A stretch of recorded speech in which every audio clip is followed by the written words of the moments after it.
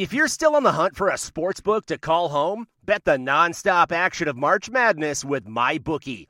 Enter bracket contests for a chance to take home prizes of up to $25,000, or pick from a huge selection of straight bets, props, and odds boosts. Whatever your style, MyBookie makes it easy to play your way and get paid. Sign up now and take advantage of our generous welcome offer to score a massive first deposit bonus of up to $1,000. All you have to do is claim promo code MADNESS50. But the fun doesn't stop there. Get up-to-the-minute odds, free bets, and expert predictions to help you decide who to put your money on. The best part about MyBookie? You can bet on anything, anytime, from anywhere. Use promo code MADNESS50, that's MADNESS50, to secure your limited-time welcome bonus today. You're listening to the Husker Online Show, your authority on Nebraska athletics. I wanted to elevate my leadership, find a way to encourage the guys and drive our unit and be successful. And if things weren't going our way, find a way to turn that around. So that was my first kind of checkpoint I wanted to hit. Secondly, I want to get better myself, just accuracy, decision making. I think you can always get better at those things. So Produsco and the rest of the cues, we've been hammering home on that. And then ball security. Turnovers have been a problem, and it's definitely been a point of emphasis this spring for us. And welcome back here to the Husker Online Show. That was quarterback Adrian Martinez. I asked him, what were your goals this spring, and what did you want to get out of it? And that was his answer, just becoming a better leader. And I think he has grown in that department. This segment of the Husker Online Show is brought to you by Tanner's Sports Bar and Grill.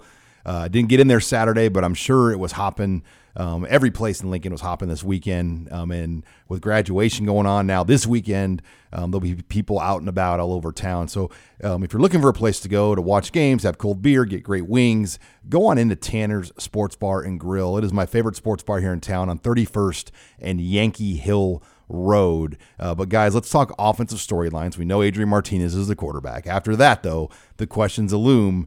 Number one, who's the number two quarterback? And number two, who will Nebraska go in the portal? And Scott Frost has said no, they're not going to go in the portal at this point. And I think a lot of it has to do with Heinrich Haarberg.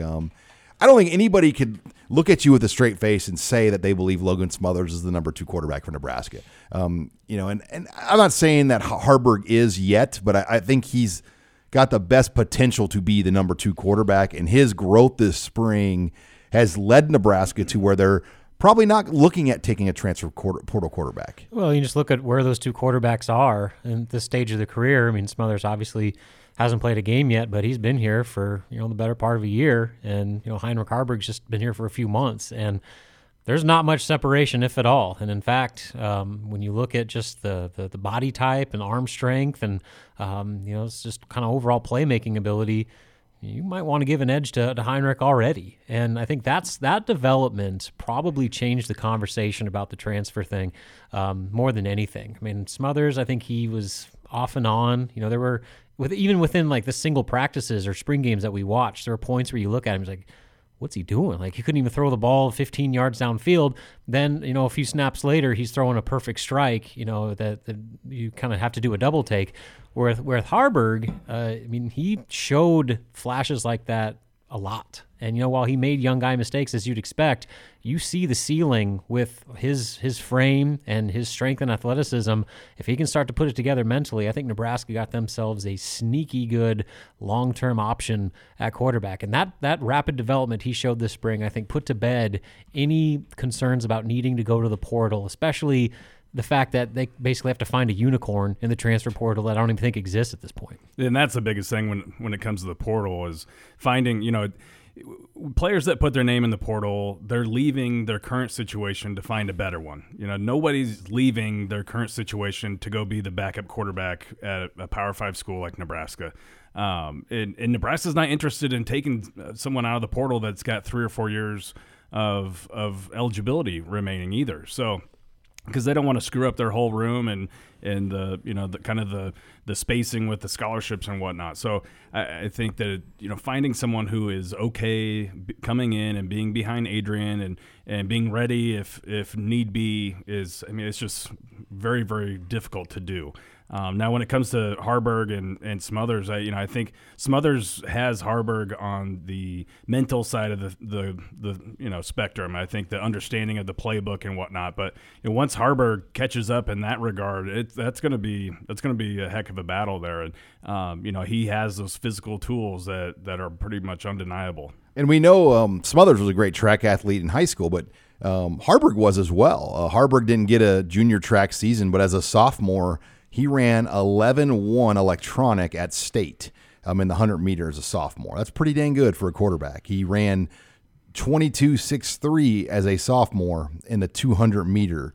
He high jumped 6'4" and qualified for state and took third in the high jump. So not your typical quarterback that could run and jump like Harburg. And Smothers was also, Nate, a really good track runner. So both these guys can run. I don't come out and to say Smothers has a significant edge as a runner, because I do think they both can run. Well, I would say in a head-to-head race, Smothers would probably beat Harburg, I believe. He qualified for state in the indoor 60 in Alabama. He qualified for state in, I think, the 100 and 200 outdoor, as a junior.